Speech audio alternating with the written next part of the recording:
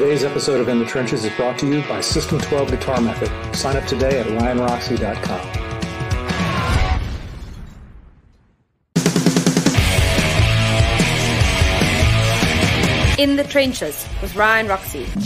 Hello, and welcome to another episode of In the Trenches with Ryan Roxy. I'm your host, Ryan Roxy. What is happening, everybody? It's been a few weeks since we've had a show, but you know what?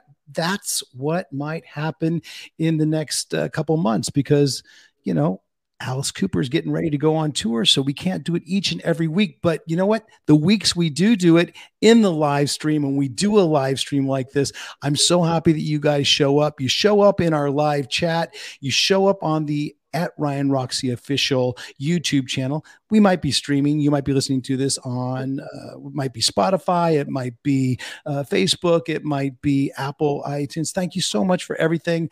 But what we really want you to do is subscribe right now. If you're watching on YouTube, subscribe right there. It really helps us get us eyeballs onto the episodes, and that's what we want to do. How have you guys all been? I'm excited about today's show because it's Alice Cooper Alumni Day. You know how much I love those.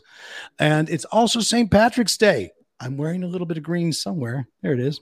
My R for Life rock and roll hat. Thank you very much. There is some green somewhere in my shirt. Well, a little bit more about the shirt later. But our guest has some green backstage. I can see that. I can see he's going to show up pretty soon. But let's talk about our guest.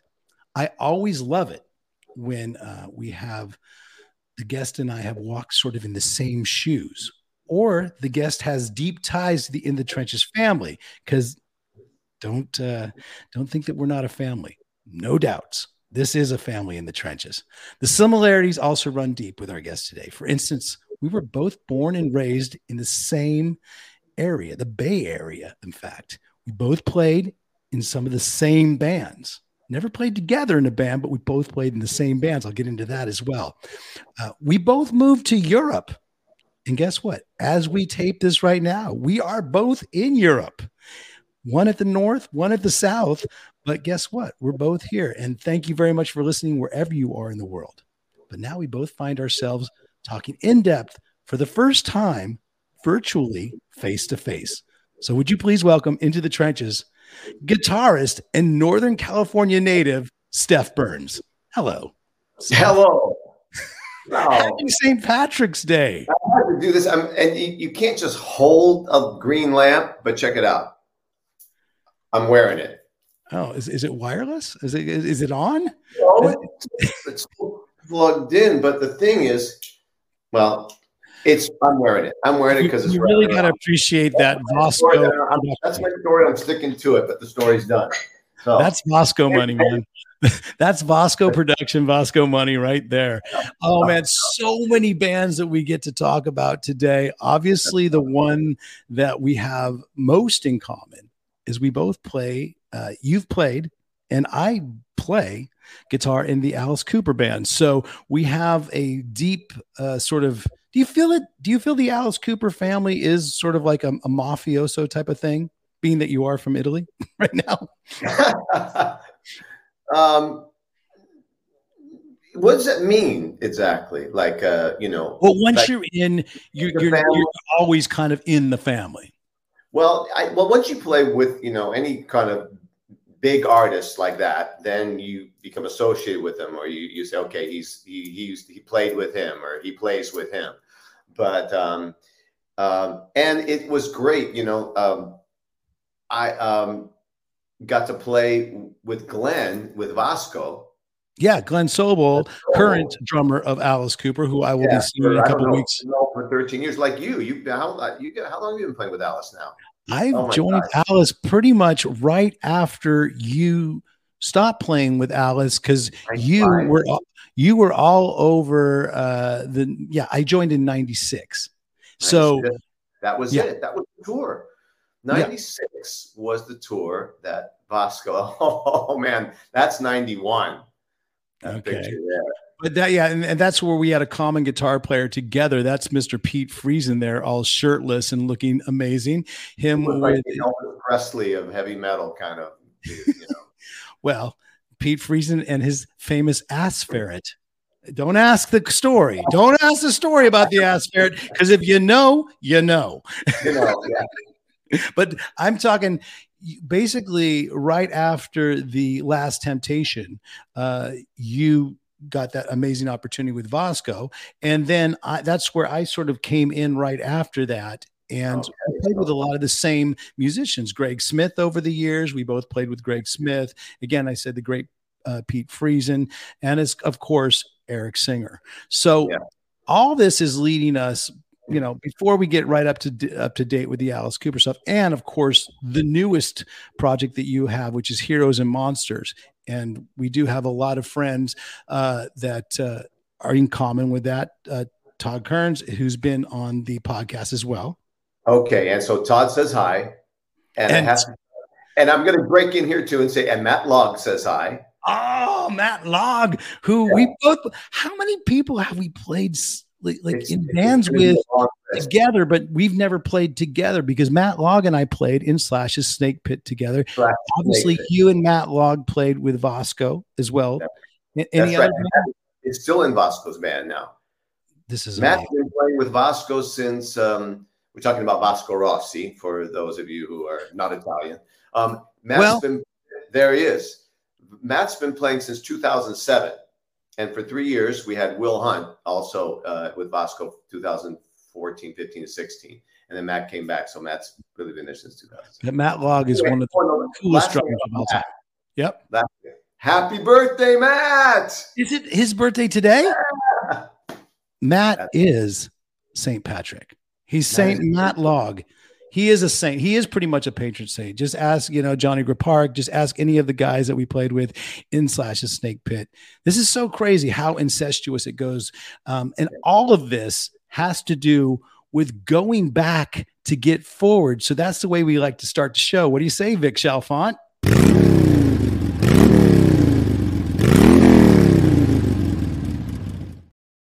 We have hit the ground running. Our special guest today is guitarist STEF Burns from, I can't just say one band because there's so many bands, but to go back to get forward, I want to talk about growing up in the Bay Area, because you were born, it says.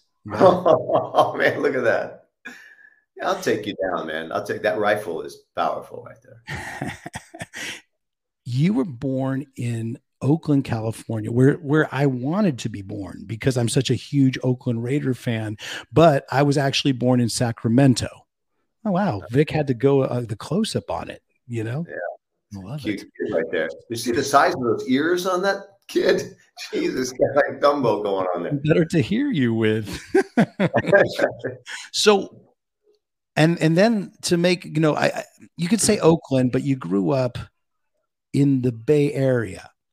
And when I tell people the Bay Area, a lot of people don't really know, because I was born and raised in Pleasanton, or, sort of grew up in Pleasanton, California. You grew up in Walnut Creek. Right. So the thing about it is that in Walnut Creek, make sure we're going. That's what, did you freeze over there? Are we good? Yeah, I did. Second. We're back on. Okay. No worries. Yeah, you're fine. Okay. I can hear you just good. We never lost you. But you grew up in Kaiser Permanente. You know what? Does everybody hear my wife talking on the phone in the other room? I swear to God, I can hear her louder than I can almost hear you, Steph. Yo, Bianca, can you please close the door? I'm trying to do a podcast. Yeah. That's the way it is, folks, here. It's professional. But Kaiser Permanente was my hospital. That's right in Walnut Creek. Right. So were you part of that whole world as well? Yeah, for sure. I mean, we were a Kaiser family, growing up, and that was our hospital. We went to Kaiser. I started going to Kaiser Walnut Creek, born in Kaiser Oakland because we lived in Berkeley. And there's me and my little brother I just saw there. And we, all the things like the co-op, 29 cents a gallon, you get gas at the co-op. And then there was Gemco in Walnut Creek where you had to have a little card. That's me and my sisters right there. Oh, by the way, June 74, not correct. That is absolutely 1969. Okay. Wow. I Good memory of that. Yeah, there's no way that I was 15 there. I was like 10. Well, what was the first guitar then that you had? Oh, there you go. That's when you started filling it in. After my braces, so my buck teeth were pushed back in. I started to look, what a handsome kid. My daughter just got her braces off today.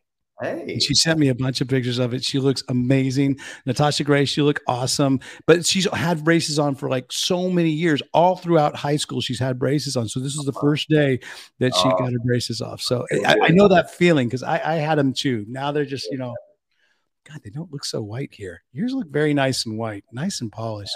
I'm using a white filter. Good filter. Yeah. Really good. I'm also using the yellow teeth filter. Apparently, so sorry guys. And honestly, if you're listening to this on the Apple Podcast or Spotify, you can't see the beauty of my yellow teeth. Just tune in to at Ryan Roxy Official and hit that subscribe button because we'll thank you so much for it.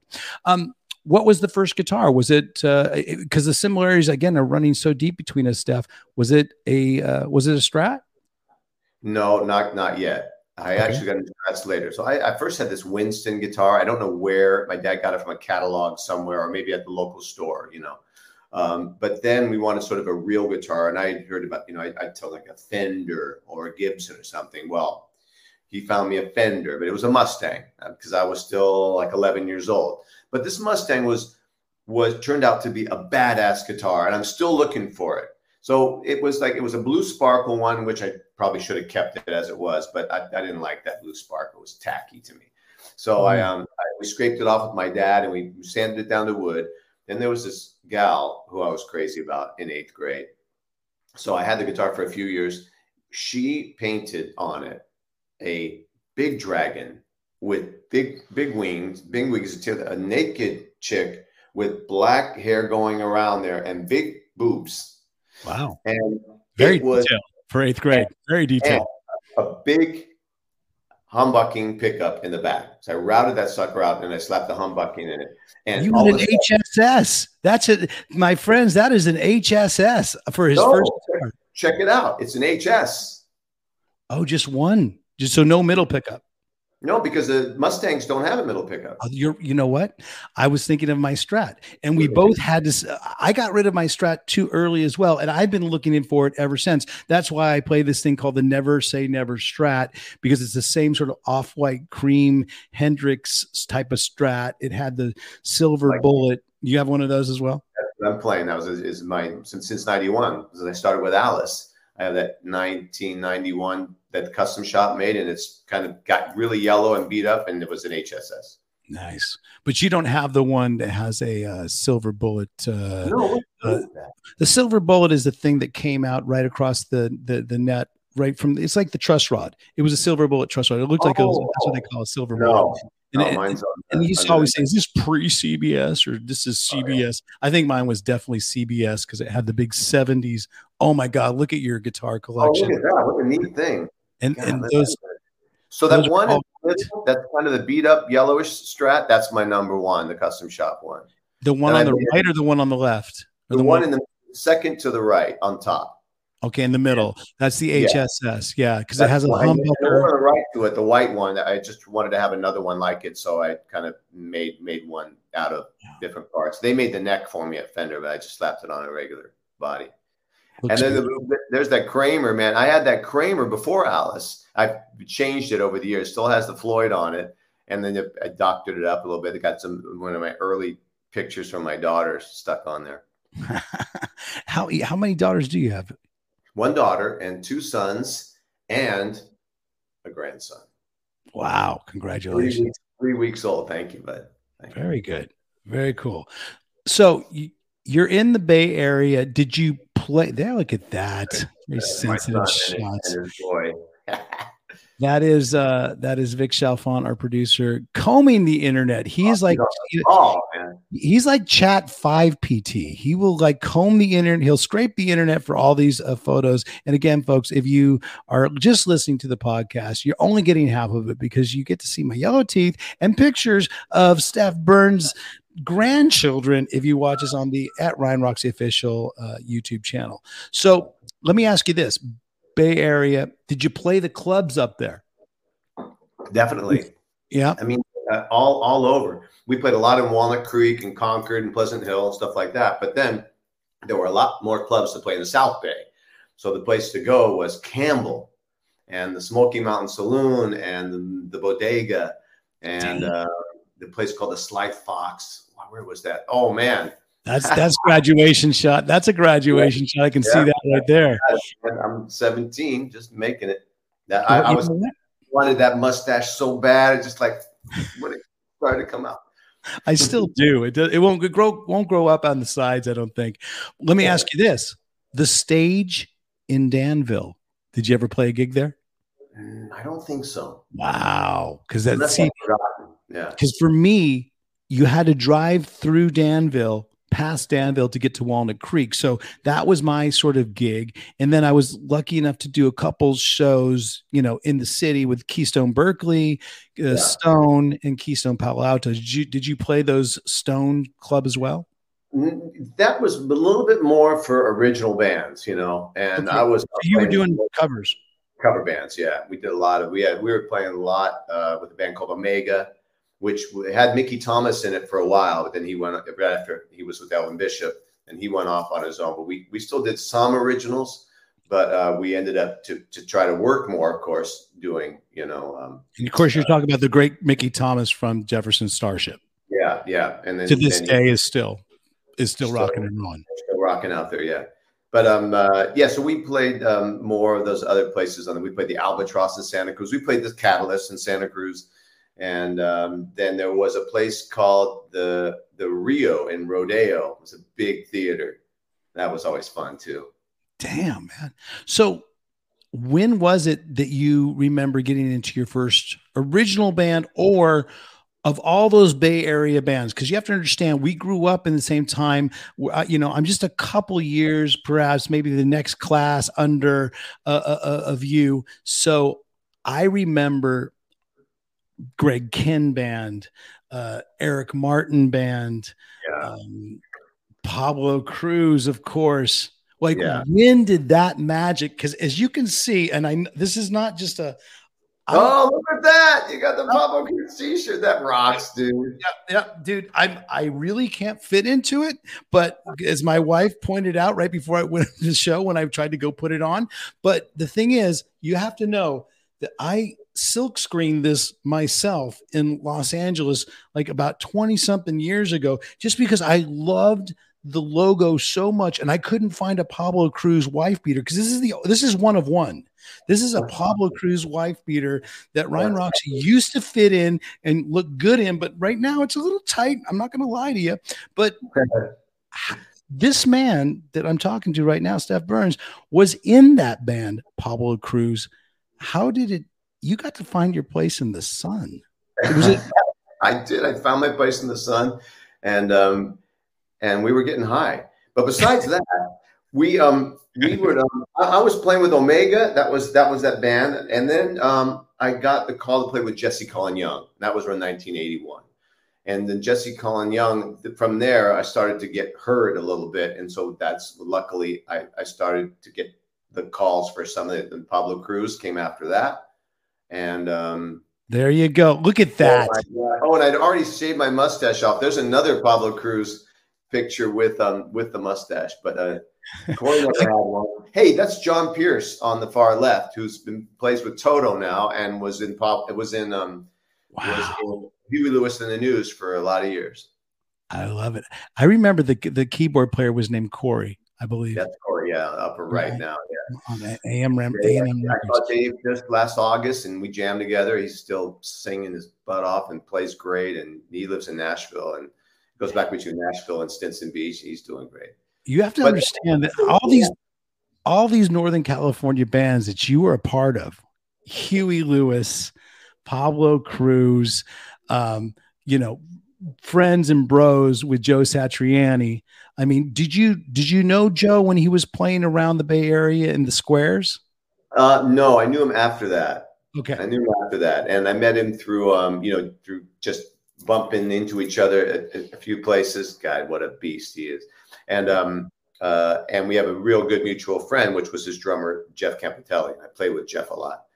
And but Joe and I were not really close friends, but we always had. He was just super kind, and he's the one that got me into Alice Cooper's band. Yeah, he gave you the go ahead. So I definitely, I owe him a lot. He's a bro enough to help another bro out. Yeah, I love that, man. He threw my name in there and said, "Yeah, check this guy out," and it worked out great. One of these other, I don't know. Well, she is sort of NorCal influence as well. Obviously famous for playing with Prince, but got your start in your movie career, which is, it's a pretty illustrious movie career. You've been in some pretty damn big movies. The one I'm talking about is, of course, with Sheila E., and this is Crush Groove. How about that? She's all Bay Area, man. She's Oakland, California, the whole way. You know? Her father was a very famous percussionist as well, right? That's right, Pete Escobedo, and her whole family is super talented. Peter Michael Escobedo also was a band leader on one of those TV shows, and they had a great band.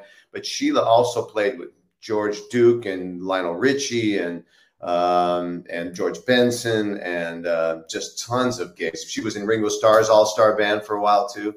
Yeah, she's amazing. Well, I mean, we all know her as a percussionist of Prince. Are you in that picture somewhere? Yeah, if you can find me, man. I'm going to go out on a limb and say you are as I'm looking at the picture, far left. No. Are you in the red hat? Are you in the red hat? Nope, that would be Cat Gray. On the far right, next to Cat is Eddie M. Then on the far right is Sheila's brother Juan Escobedo. Then there's Sheila E. next to him.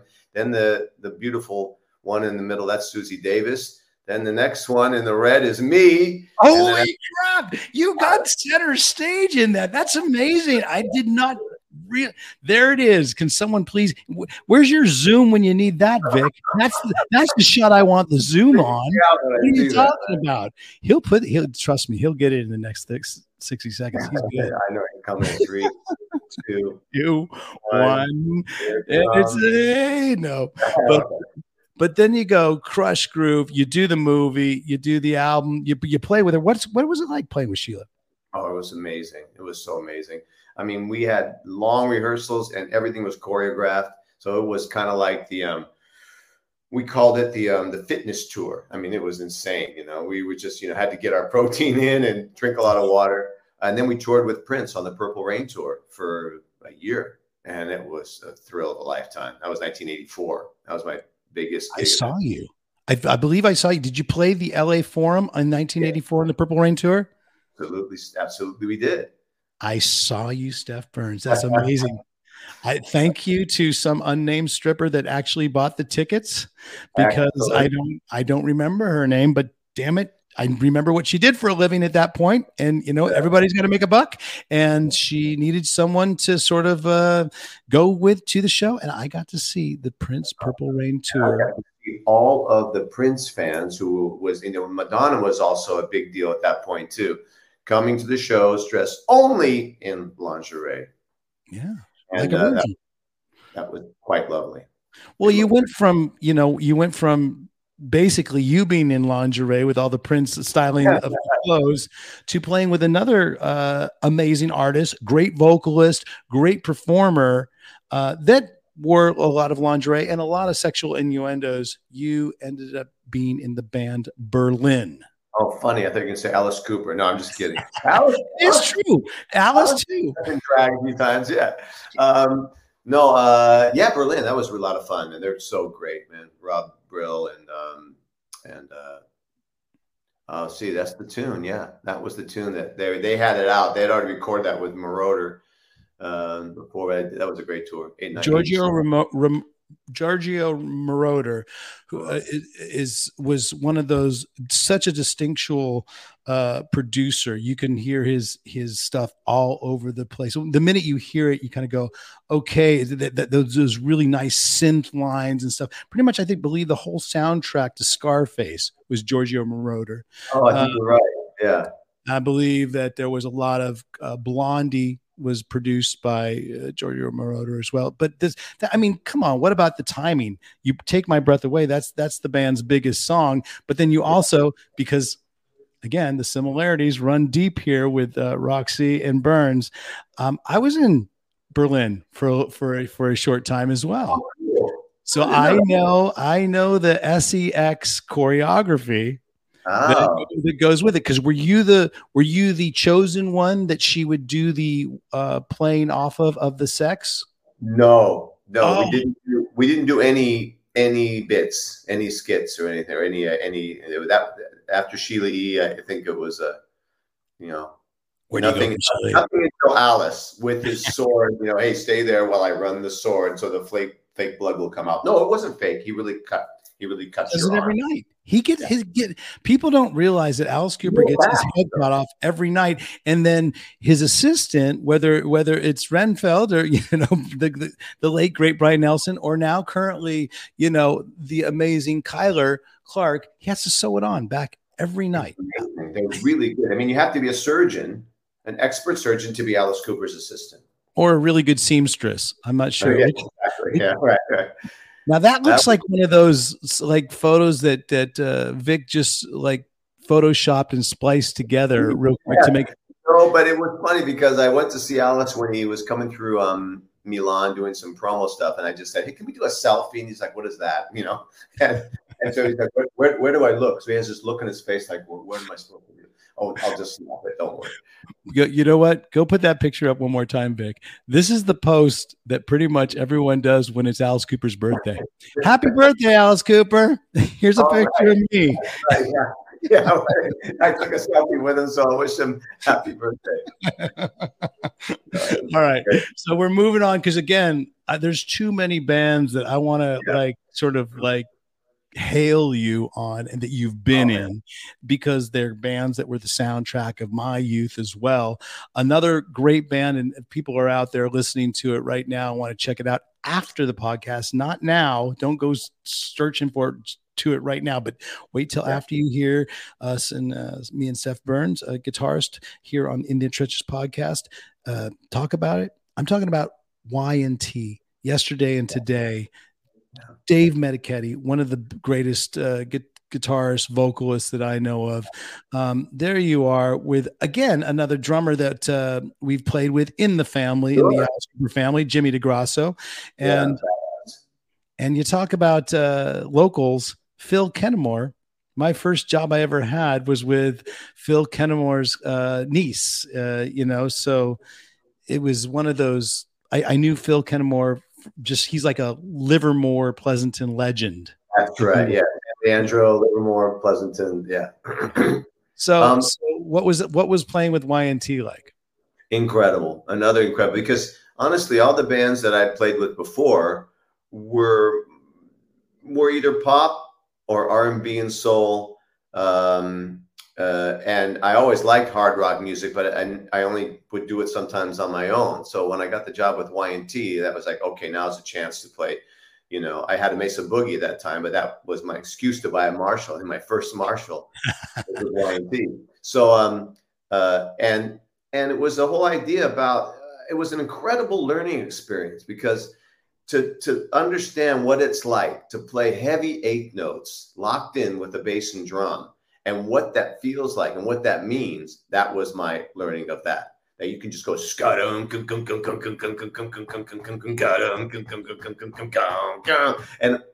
wow, that is like, and I get goosebumps just thinking about it. I mean, I love fusion, I love jazz, I love blues, but that was so it kind of honed your chops on rhythm guitar and you realized just how important rhythm guitar is.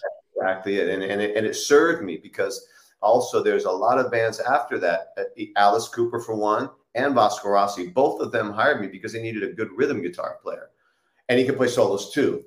I became a little bit, I got to do more solos, especially with the live situation, even on the album with Alice and stuff. But well, that's the one thing I want to talk to you about with your Alice, because we're edging towards that. I know we're doing a little bit of a compact history, because we only have a certain amount of time on In the Trenches. I'd love to spend, 4 hours as Rogan would, but guess what? It's Friday night here somewhere in the North Pole, and my wife and I are gonna, enjoy our Friday night. But guess what? I'm enjoying right now talking all these things, all things Steph Burns, and we're just now hitting upon the time and the call where you get into the Alice Cooper band. And again, it was a guy that you say maybe you're not super close with at this point, but at the same time, he was the one that sort of gave you the good word. Joe Satriani gets a call from Alice Cooper and said he's looking for a guitar player for his new album.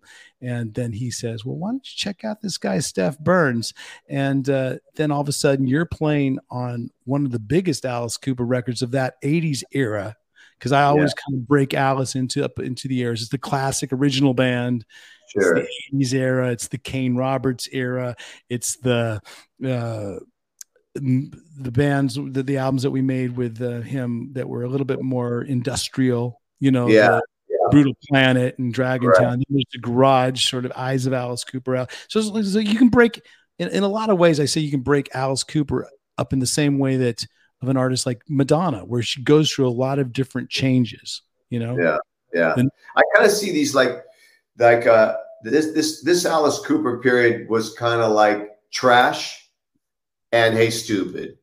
Yes. 2 albums. Yeah. Yeah. And both had those similarities where they had lots of guest artists on them and they were real polished, hard rock sound coming off of, what was happening on the radio right then with Whitesnake and Aerosmith and things like that. That was knocking everybody out. Everybody wanted to have the next Still of the Night, the next Whitesnake at that point. Yeah. And then everything, by the time Hey Stupid came out, as you saw, everything was changing and Nirvana came and changed everything, ruined it for a lot of people, but made things better for most of us. No doubt.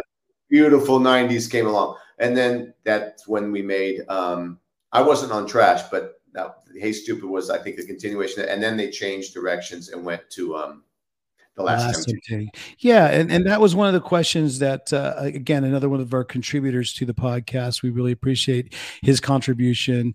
Federica, you met earlier before the show. She's did a lot of great promo on today's episode, as well as helped a lot with the script. I always love to give credit where credit is due. So thank you very much, Federica. And thank you, Vincenzo. Sempre un piacere, sei bravissima. They were talking to they're talking a lot of Italian before the show, and I didn't understand a word. But Joey, who's very German, doesn't understand Italian either. But he had a great question about this Last Temptation era. He said, on the Alice Cooper Last Temptation, you were credited as the only guitar player for most of the songs, but on several of the songs there are layers of 3 separate guitars playing. How do you remember composing and the recording experience of this album? Oh wow. You can tell it's not a question from me because I'm just like not going, how was it cool to be in that band? But it's actually a technical question about musical parts. Oh yeah. Well, often these albums are made in 2 different ways. One is you got your demo, and the demo already has different guitar parts that are already laid on there, and you have to learn them and adapt to that. The other thing is you go in the studio, and on a few tunes, like I remember a tune by Chris Cornell was called "Stolen Prayer." And we kind of had the producers on that record were really cool, and they let us have some space. We got to create parts, and I played with both Derek Sherinian and Greg Smith on that record, and Dave Usikinen did the drums on that record. And we got to create parts, and we sang backgrounds, we made harmonies. So it felt more like a band project, and that was really, really lucky about that one. Derek Sherinian is one of the best keyboard players in the world. You can just ask him that. That's what he would say. You hear that, Derek? No, he'll tell you. Say, yes, I am. Yes, I am. No, I mean, between Derek, you had a lot of haymakers in that lineup. I think to deal with on a daily basis on touring wise, to deal with Eric Singer and Derek Sherinian, the little twins. The little twins. A lot of name. Heckle and Jekyll were some of their nicknames. That's what it was. they definitely were ship stirrers. So I'm no stranger to the Derek Sherinian. Well, he's actually Nicky Lemons. I only know him as Nicky Lemons in a band that we played in called Glam Nation. So yeah, how did I miss that? Oh man, you missed a really good version of a band that played nothing but early 70s glam songs, which would be everything from Bowie, T-Rex, The Sweet, Great. Even some Alice Cooper as well. But yeah, we had Eric Singer was the drummer, and Derek Sherinian was the keyboard player, the first version of it. And of course, the great Eric Dover on lead vocals and co-guitar with myself. And of course, we had Yashia, otherwise known as Stefan Adika. So there you go. Just a little quick history of Glam Nation. But you know what? Enough about me, more about me. No, it's Derek Sherinian. I am Ryan Roxy. You're listening to the In the Trenches podcast. We are here with guitarist Stef Burns, and we are going through a little bit of what his history is. But guess what? Bobby G says he played guitar on Last Temptation. I played guitar on Last Temptation. Bobby G. That's your boy, Bobby G. So there you go. There must have been a lot of. I thought I played all the guitars on that record. Bobby, what did you play? No, we have an online spat. This is the beauty of live streaming, is that we can get. So Bobby G. I played all the guitar on that record. Okay, hey, it's good enough for me. Good enough for me and my Bobby G. Bobby G, what are you? Okay, so Bobby G. Maybe he's pulling our strings, or maybe I'm just really putting my. Maybe he did play. Maybe he had some guest players come on, because I know that on the Hey Stupid album, the list of like guest guitar players that you had, Steve Vai / Vinnie Moore, Joe Satriani, Mick Mars, Nikki Sixx playing on that. I mean, the list goes on and on, but I mean, you're okay, Bobby. Thank you, Bobby G. We believe you, man. It's so Bobby G. We should have seen that coming, dude. From the name, Bobby G played on Alice Cooper's Last Temptation. Well, guess what, folks? We have reached a little bit of the halfway point. It's time, I hope, for us to have a quick commercial, because I've been doing this thing, Steph, lately on my old Instagram, and we're going to obviously get to the point where everybody follows everybody's social media. I think you are at Stef Burns Professional or at Stef Official. Yeah, at Stef Burns Official. There quickly take a screenshot, folks, if you're watching at home. Get all of Stef's. We'll put them up again. We'll put up all your socials. Yeah, I'm not on Twitter. There was a Twitter thing on there, but I'm not on Twitter. I don't have much to say, really. I just show a picture. I've got too much to say on that. That's why I have a podcast and a radio show, and I try to post up as much as I can on my Instagram. But I've been doing this new project called Enjoy the Riff. And so I think we have a quick commercial about this. And might have been the commercials from before we put it out. But now it's out there, folks. So you can check out the world's most iconic riffs taught in about a minute or a minute and a half. Vic, why don't you just run the commercial now?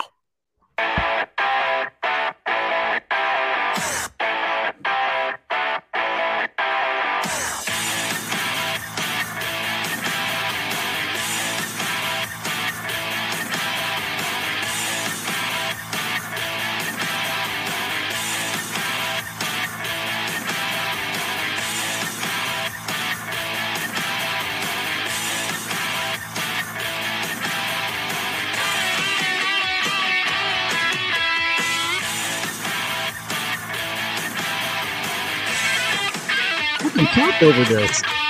It's not just music. Go check out Roxy's Enjoy the Riff on Ryan Roxy Instagram or TikTok or at Ryan Roxy Official on the YouTube. The best place, RyanRoxy.com. How about that? That was quick. Now we're back. All right. So welcome back, Stef Burns, guitarist. That was a little commercial break that we have, but it kind of usually signifies, us coming from the past now a little bit more into the present, because currently what you've been doing is you've been playing now for a good many years with one of the biggest artists in Italy. It's maybe the biggest, would you say? Well, I think he is. It's certainly as far as live, and maybe there's other artists that tour more and tour around the world. Some Mazzotti and stuff, but VASCO is the biggest in Italy for sure. So VASCO ROSSI, for those of you that might not know, but you probably do, he plays bigger venues. I believe the legend goes that the Rolling Stones asked if they could open for him at a show in Italy. Is that the way it is true? I'm not sure. Even if it's not true, let's just say it is. And I'm actually drinking Voss water. It should be actually VASCO, but I'm drinking it a little bit in tribute today and I know that you're drinking something as well. I'm drinking some apple juice. Well, we're doing product placement. I want to thank the good people over at Brig 19, because not only do I have VASCO water, this is some Car Jam beer that helped us out today. There you go. Yeah, you got to send me a thing of that. It's only 4.5. It's a pills, so it's probably a nice, tasty, kind of something that'll go good with food. It is. And speaking of food, Italy, let's dive back into VASCO, because how did that whole gig come around? Because it's right out of Alice Cooper, or right around the time that I joined Alice, and I think it was right around that 95, 96 era, right? Yeah. What happened was, it was, so I go back to give thanks to Joe Satriani, because he got me on the Alice Cooper record, 91. Look at those young guys. Now there is when people started cutting our hair, at least me and Derek did. So this is on 94. That's amazing. So that's great. But wait a second. The guy who was that next in the green, that is Ricky something. He was filming called a video. That's a video photo. He didn't do any gigs with us. He shot maybe Lost in America video shoot. That's probably what that is, off of Last Destination. And I think you guys did your all lips. I think either they did that thing where they photoshopped your lips a little bit more pink, or you guys were all taking a lot of vitamins. We might have been sweating after the video, or I think it's just something happened. So I guess VASCO hears "Hey Stupid," and he's not in love. VASCO and his producer Guido Elmi hear "Hey Stupid." They're looking at it because it's attracting so much attention with all of these superstar guitar players on there, and Ozzy Osbourne and Nikki Sixx, not on guitar, adding to that. So, and they're listening to all these guitar players, listening to all these great solos, and then they hear me on there, and they're hearing the rhythm tracks. Again, solid rhythm track. The key to working in this business is not to be a flashy shredder, but to play rock solid rhythm.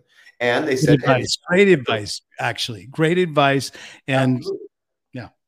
And then they heard the solos and I thought, this guy's good. Let's have him come over and record. So I went to LA and I recorded a couple of songs on that album. Then they asked me to go, that was 93, 94. They asked me to come and do a 94. I don't know if anything happened. I was still playing with Alice, MYNT. 95, they brought me to Italy and played a big debut show. But then it was just an event that year. So it was kind of like a tryout thing. And then starting from 96, I was speaking with Toby Mamis, who was Alice Cooper's manager, as you know. Still is, so, yeah. Hey, Toby, what's up? And he was telling me about how many gigs they had. And at that point, I'm thinking, how many gigs? Well, they weren't working a lot. Alice was, we got about 6 in November, and then we got a weekend in December. So we got about 9 to 12 shows. Okay, VASCO, how many you got? We're doing 42 arenas throughout Italy. And so I was like, I got to go to Italy. I got to go to Italy.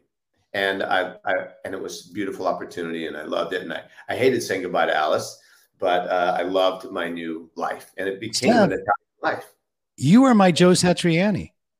And so if it wasn't for you honestly saying that, you know what, I'm going to do this VASCO gig, the door wouldn't have opened for me to come in. So thank you, Steph Burns, for in part opening the door for me to get into Alice Cooper. Wow. This is something that could only happen on a live stream, because again, we've said hello before. I believe, we said, hey, what's happening? We've met at a couple shows or a festival here or there, but we've never had an in-depth talk. And honestly, now I see the way things work out in the timeline. You are partially responsible. It's not Bobby from Mates who's taken all the credit for me getting into Alice Cooper for so many years. Bobby. That shady, slim shady character from Mates Rehearsal has taken all the credit all these years, and it actually was you, Steph. Thank you. Okay. Well, I'm happy to have helped. It was always you.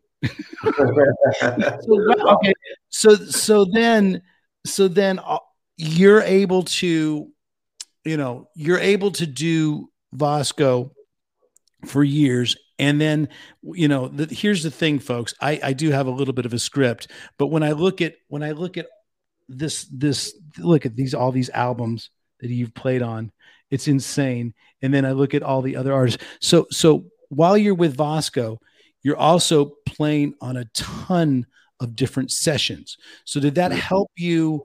Did you sort of become known as a session guitar player at that point, or what was it that led to all these calls coming in with all these different artists? A little bit. I mean, I never went to LA, so I never got into that LA scene, even though I always wanted to. I always thought about it, and one of my heroes is Steve Lukather, the greatest session guy of all time, and then, made one of the greatest bands of all time. Oh man, look at that. I did that. I just said Steve Lukather, and there's Lukey right there. I mean, that's Vic Chalfant, folks. And you know what? I don't give enough credit to Vic. Actually, I do. I give way too much credit a lot of times. No, everyone knows. I should have give Vic some more stage time. He's my Robin. But he comes up with photos even way quicker than Robin ever could. I don't think, that would mean I'm Howard Stern. That would mean you're, who would you be? You'd be Robin, or you'd be Howard Stern's favorite guest. You're Sam Kinison. There you go. That's why I know we come from the same era. So, So between this all, you start doing your own solo stuff as well. But a couple of things about sessions was that I being in the Bay Area, started working with Narada Michael Walden, and Narada was producing a lot of big acts at that. I never played on a Whitney record, or I never played on Aretha Franklin or Mariah Carey or any records like that. But I did play on a lot of things like I played on a Bob Dylan record actually once. No, wait a minute, hold on. We did a Bob Dylan song by, holy cow, Temptations. So some of these older bands were coming up, and I was doing some records with Narada. And Narada, I got him to play on, he wrote some songs, the album by Jeff Beck called oh my God, how could I ever forget the name of it? After Blow by Blow. Yeah. Look at it. 1986. I remember Jeff in his Nile Rodgers period. Emotionally Yours was the Temptation song that you played on. That's the one, Emotionally Yours. Yeah. And there was a Bob Dylan song, something in there. Maybe I don't know if that was he was co-writer on that or a different. Anyway, I'm having a real weird old man moment. It's okay. We all have them at this point in our lives, because the thing is, what I'm sort of pivoting to is at one point in this whole entourage of, this barrage of studio work and touring with VASCO, you find the time to put together, the Steph Burns League. Yeah. Which becomes your first, is that your first solo project that would you say, or is it something that you started in albums? It was something that I wanted to, it became more of a band situation. Yeah, that's Juan and Paula. Juan van Emmerloot is a killer drummer and my dear, dear brother from Holland. He lives he's lived around different places like Rotterdam, Amsterdam, and outside of those cities. And that's Paula Zadra. She's a bass player from Brescia, also here in North. There's Paola again. She's a great bass player. Look at that. I think is that the Lakeland or is that the Fender Jazz? I love that bass though, when she brings that out. So yeah, you may find time to do your stuff, absolutely. I wanted to, I mean, we work with someone like VASCO. He lately, especially lately, like the last 25 years, he likes to work just in the summer. So we'll do 8 to 10 weeks of work, and that's it. So I can do whatever I want with the rest of the year. Play, yeah. So I make other bands. I do other projects. I have a fusion band with 3 other Italian guys. We play around maybe once a year. We get together. STEF Burns League, we used to do 3 tours a year. We could do something in the spring, summer, and winter, something like that. That was my second album, World Universe Infinity.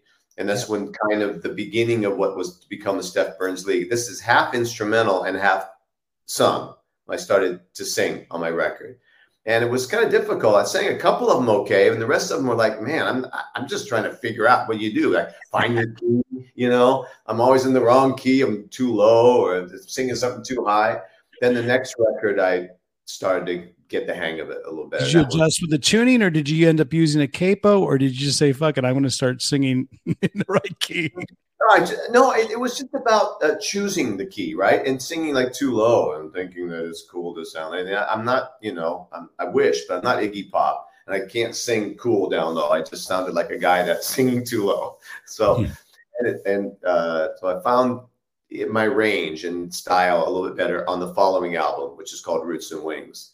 And that's, I still a couple of instrumentals on there, but the rest was, and my first record, The Swamp Tea, that was all instrumental. That was back in the 90s. So you went for a legit solo STEF Burns album, just music. Let the music do the talking.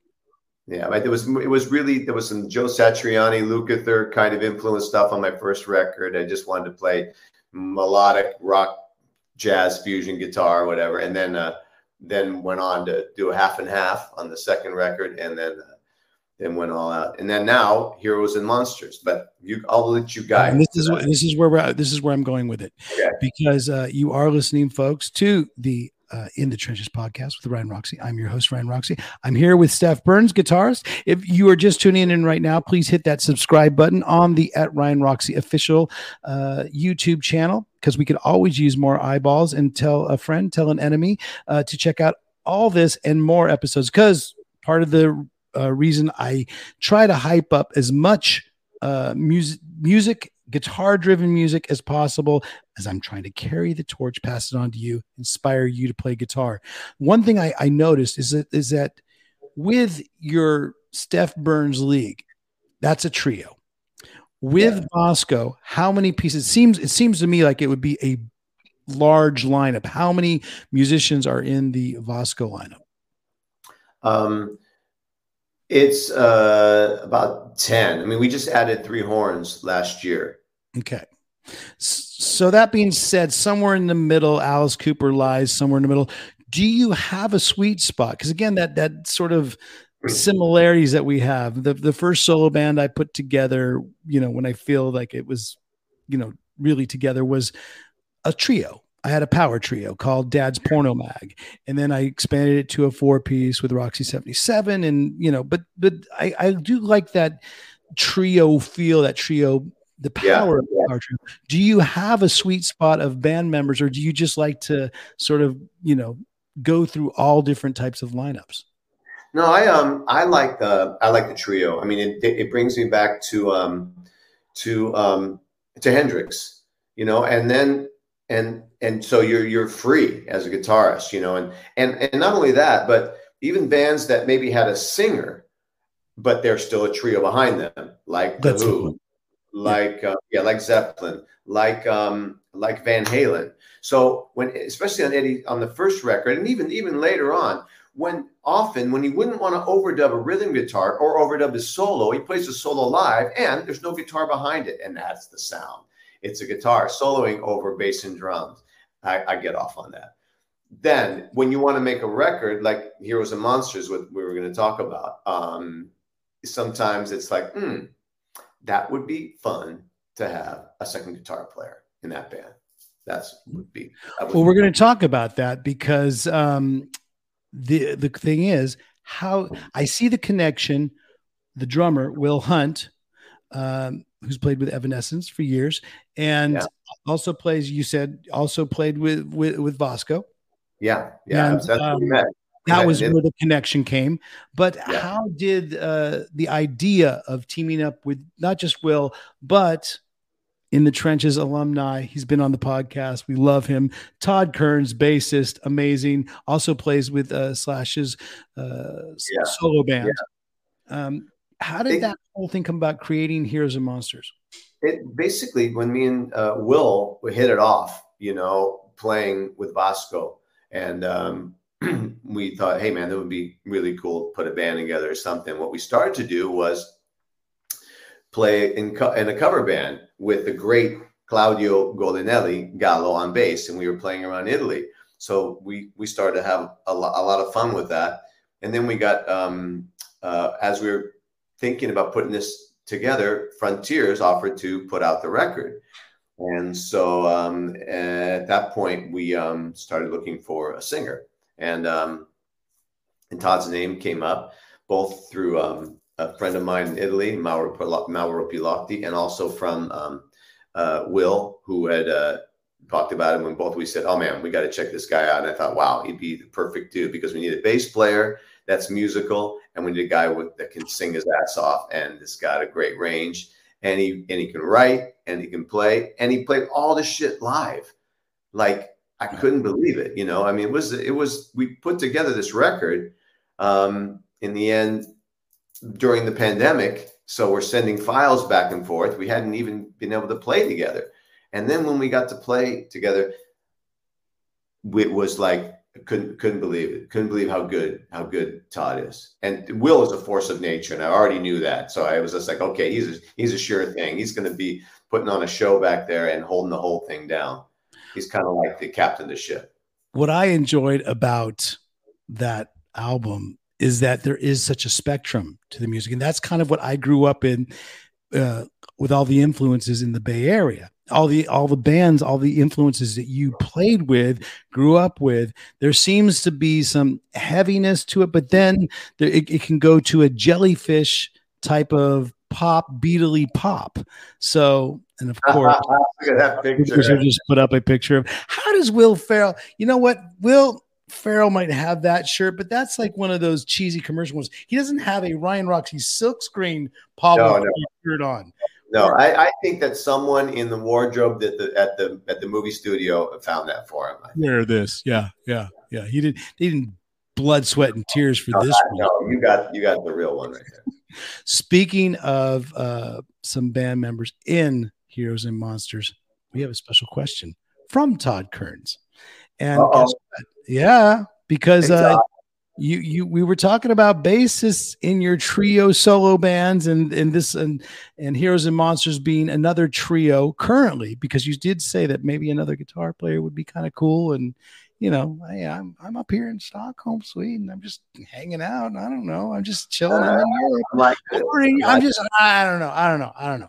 But here's the question from Todd Kearns. Dear Steph, besides Paul McCartney, Sting, Geddy Lee, Phil Lynott, or is it Phil Lynott or Phil Lynott? I call him Lynott. But I think you might be right. I actually just the other day, because for the radio show, I wanted to pronounce his name right, so I went onto YouTube and heard him say it, and I forgot the way he pronounced it.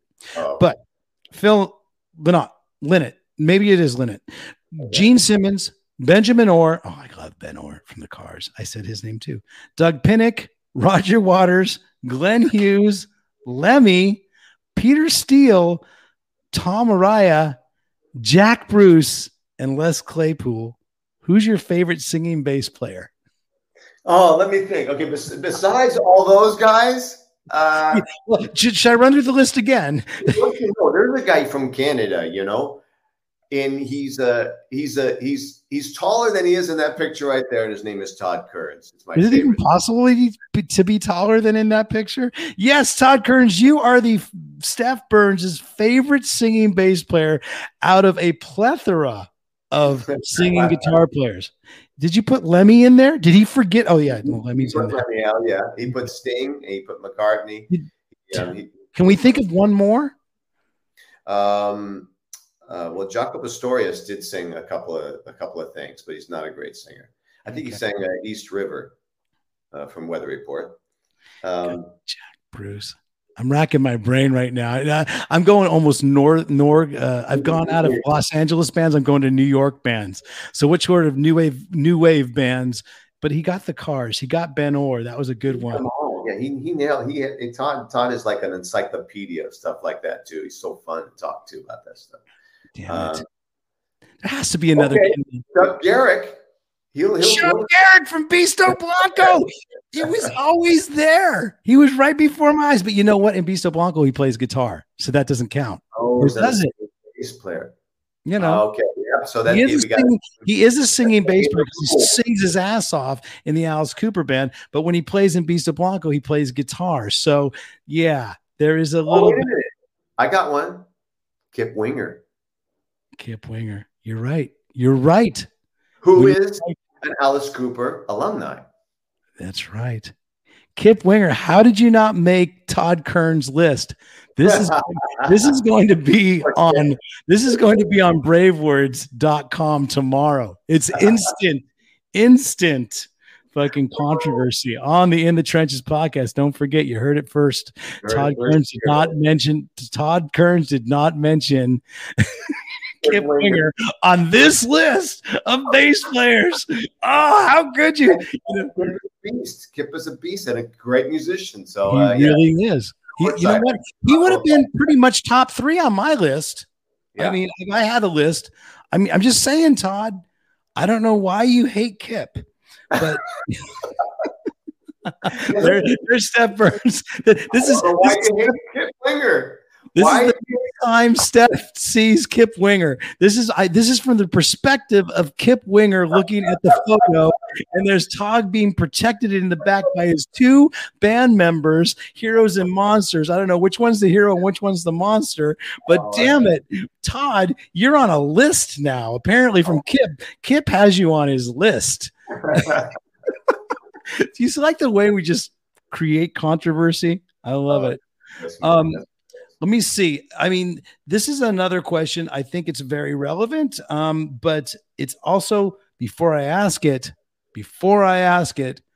we always have a fan of the week. And I think it's important to list that fan of the week right now because, you know what? Italy, Greece, they're kind of close. It's all Southern Europe. We love Greece. And our fan of the week this week comes from Greece. Hit it, Vic.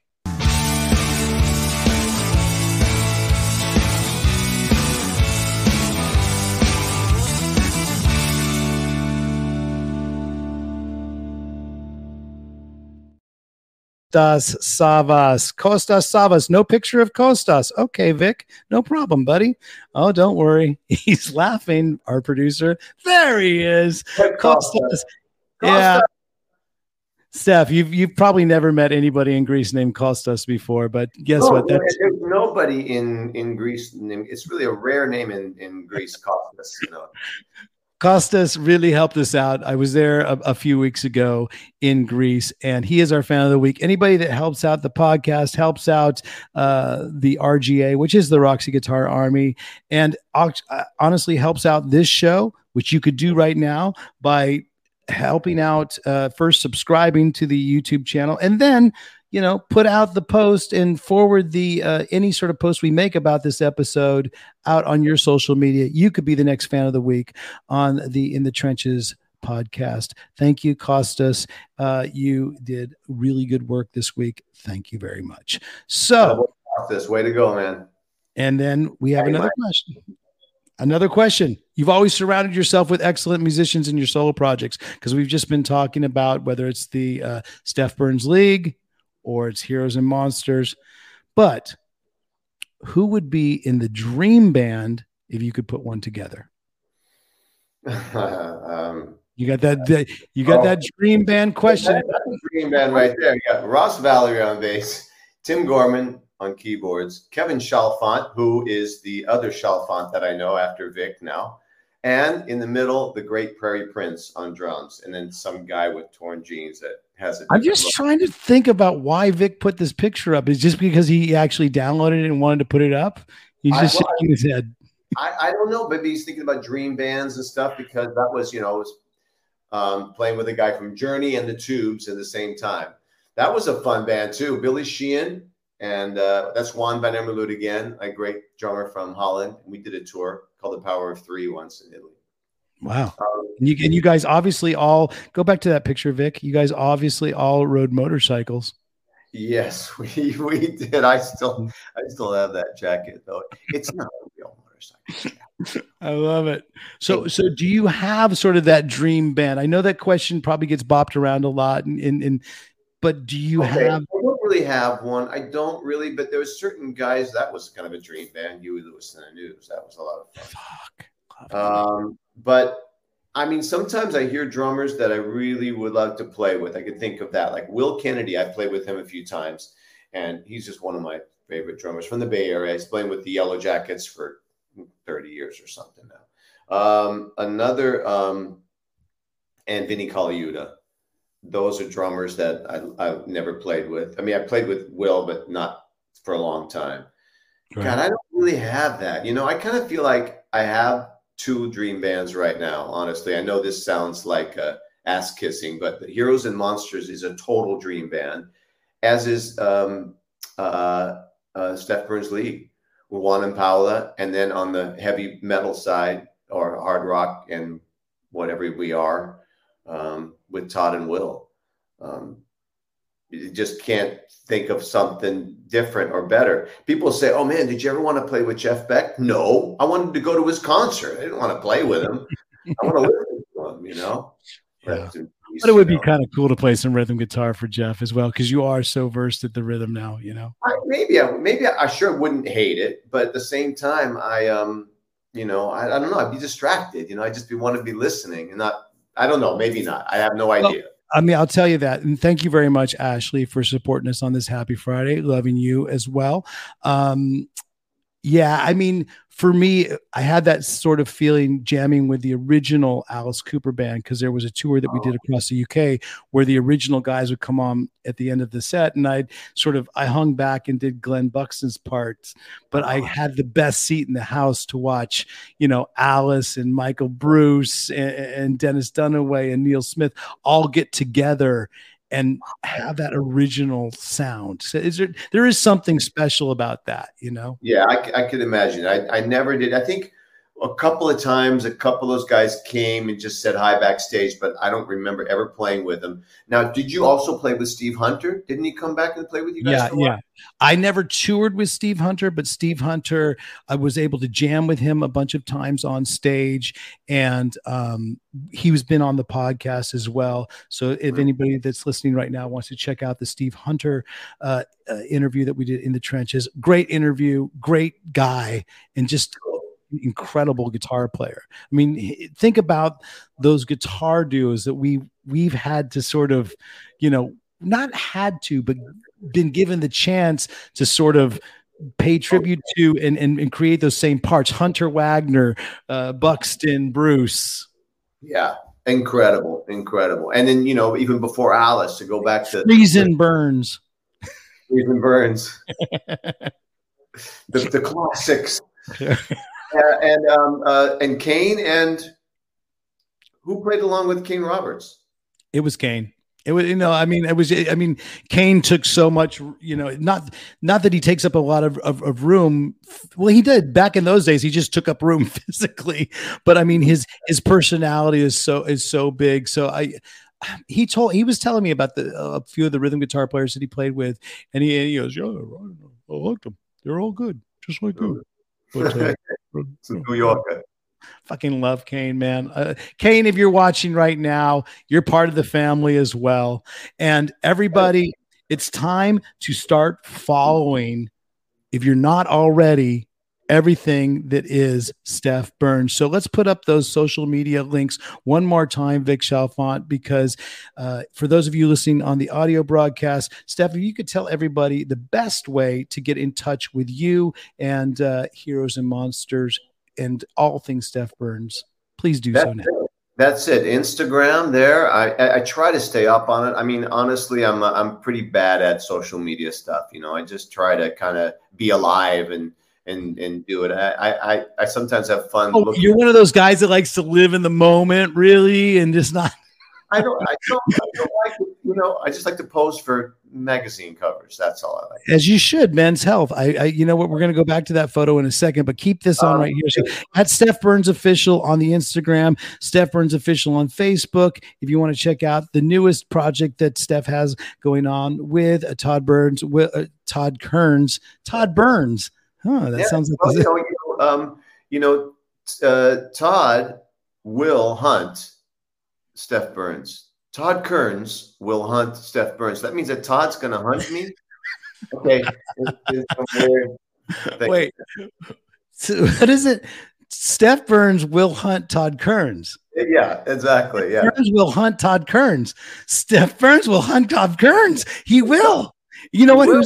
And he will be right behind Kip Winger because Kip Winger isn't out for you. We've gone so silly on this already, but you know what? I'm sorry, Kearns, that there's a hit on you out. That's why Steph Burns will hunt because he needs to hunt, and he will hunt Todd Kearns. It sounds Dr. Seuss like.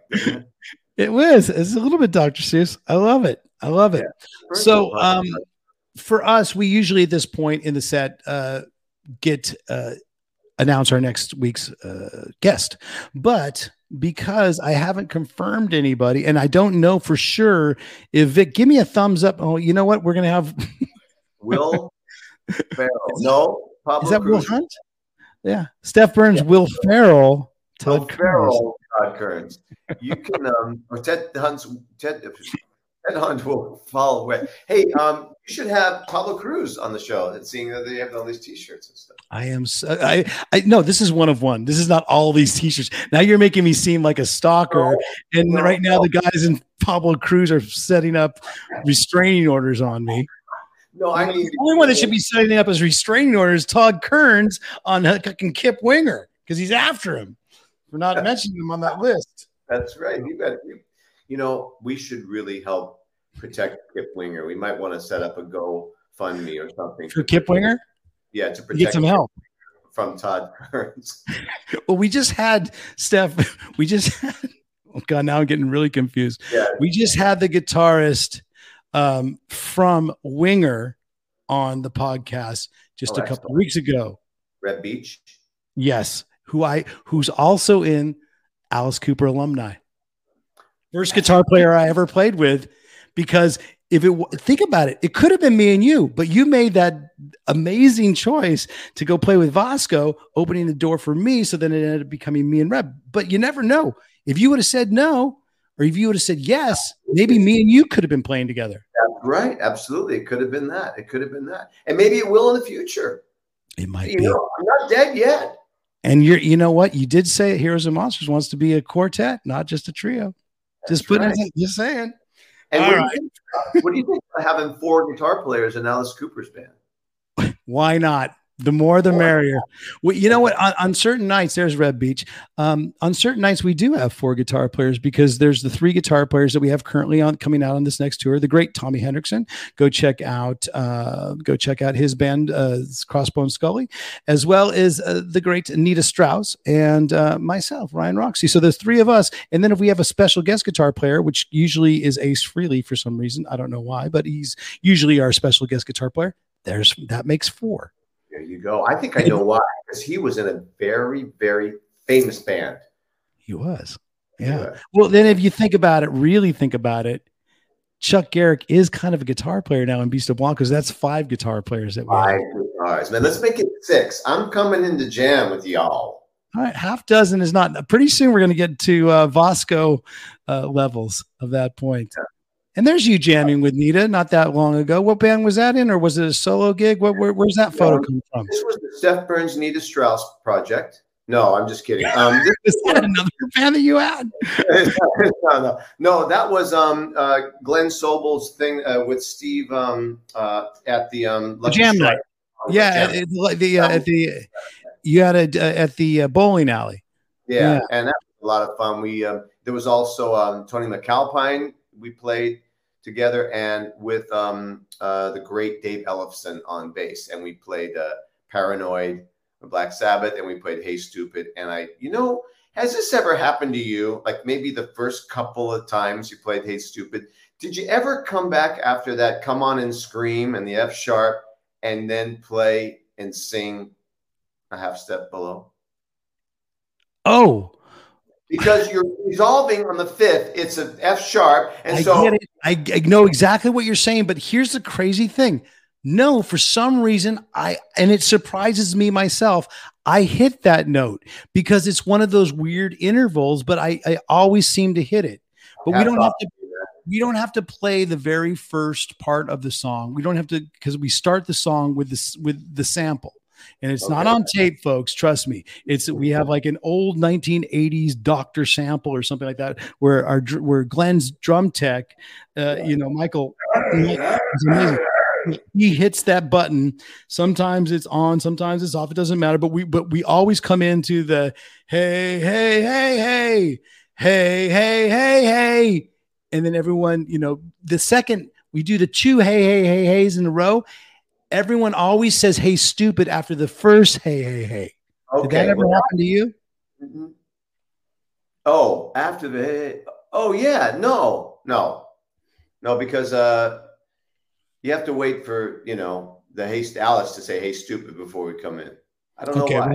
Well, but what I do know is that in the middle of the song, after the bridge, this ain't your daddy talking, I know, and da da da. Come on in. Let's see. Come on in. You scream, ah, hey, hey, hey. See, I even nailed it just now. I even nailed it right now, didn't I? It was the right one. You got it. I think I did. Well, almost finished. We're almost done. Yeah. You know what? I think my wife has actually gone into Steph Burns' house and told him to get off as well. That was a great picture, man. Well, go back to the picture, Vic. Go ahead. You must have taken it. It must be a great picture. Yeah, and her boyfriend. And there's the other singer that sings with the not Zepparella, but Iron Maidens, maybe. Isn't that her? I don't know. You know what? Glenn's just smiling because he's finally in the middle of a photo. He's not in the end. So let me ask you this, Dave. If I remember correctly, Dave Ellefson, he great bass player. He sings as well, doesn't he? Probably, but he didn't that night. So just another guy Todd Kearns left off the list. That's all I'm saying. Oh, that's right, Todd. And that's the way we wrap it. Todd, you're in trouble. But everybody, thank you so much for listening to this week's podcast. It's been a pleasure. You know what, Steph? I think next time that we talk together, hopefully it's somewhere over the road, and we're at some sort of festival or our touring paths are crossing. But let's get together again, have another laugh, and talk some more. And in parting, do you have any advice, any closing words that maybe have been said to you that have helped you with your career, or words that you go to live by that help you on a day-to-day that could help our crowd out as well? Oh, yeah. Well, that's for sure. Okay. For guitar players, I always say, practice rhythm guitar, like we talked about too. That's the key to it, locking in, playing good. But basically, take care of the stuff that you can take care of, and the rest of it, just let it go. That's all I got to say. I love it, Steph. Take care of the things. Well, we've taken care of this podcast. Thank you, everybody, for watching. Thank you. If that's the visual you want to go out on, Vic, that's fine. Dressed in red velvet with single balls of silver. That is taking care of it all, baby. And everything else, you just let go. Until next time, folks, I am Ryan Roxy. This has been the In the Trenches podcast. Our special guest today was Steph Burns. Thanks to everyone that contributed, everyone that donated, everyone that's helped out with this episode. And guess what? Thanks most to Kip Winger not going after Todd Kearns. I'm just laying it out there right now. Love you all, folks. Until next time, I'm Ryan Roxy. This is the In the Trenches podcast. Enjoy. enjoy the ride. See you guys. Thanks, man. Hang out.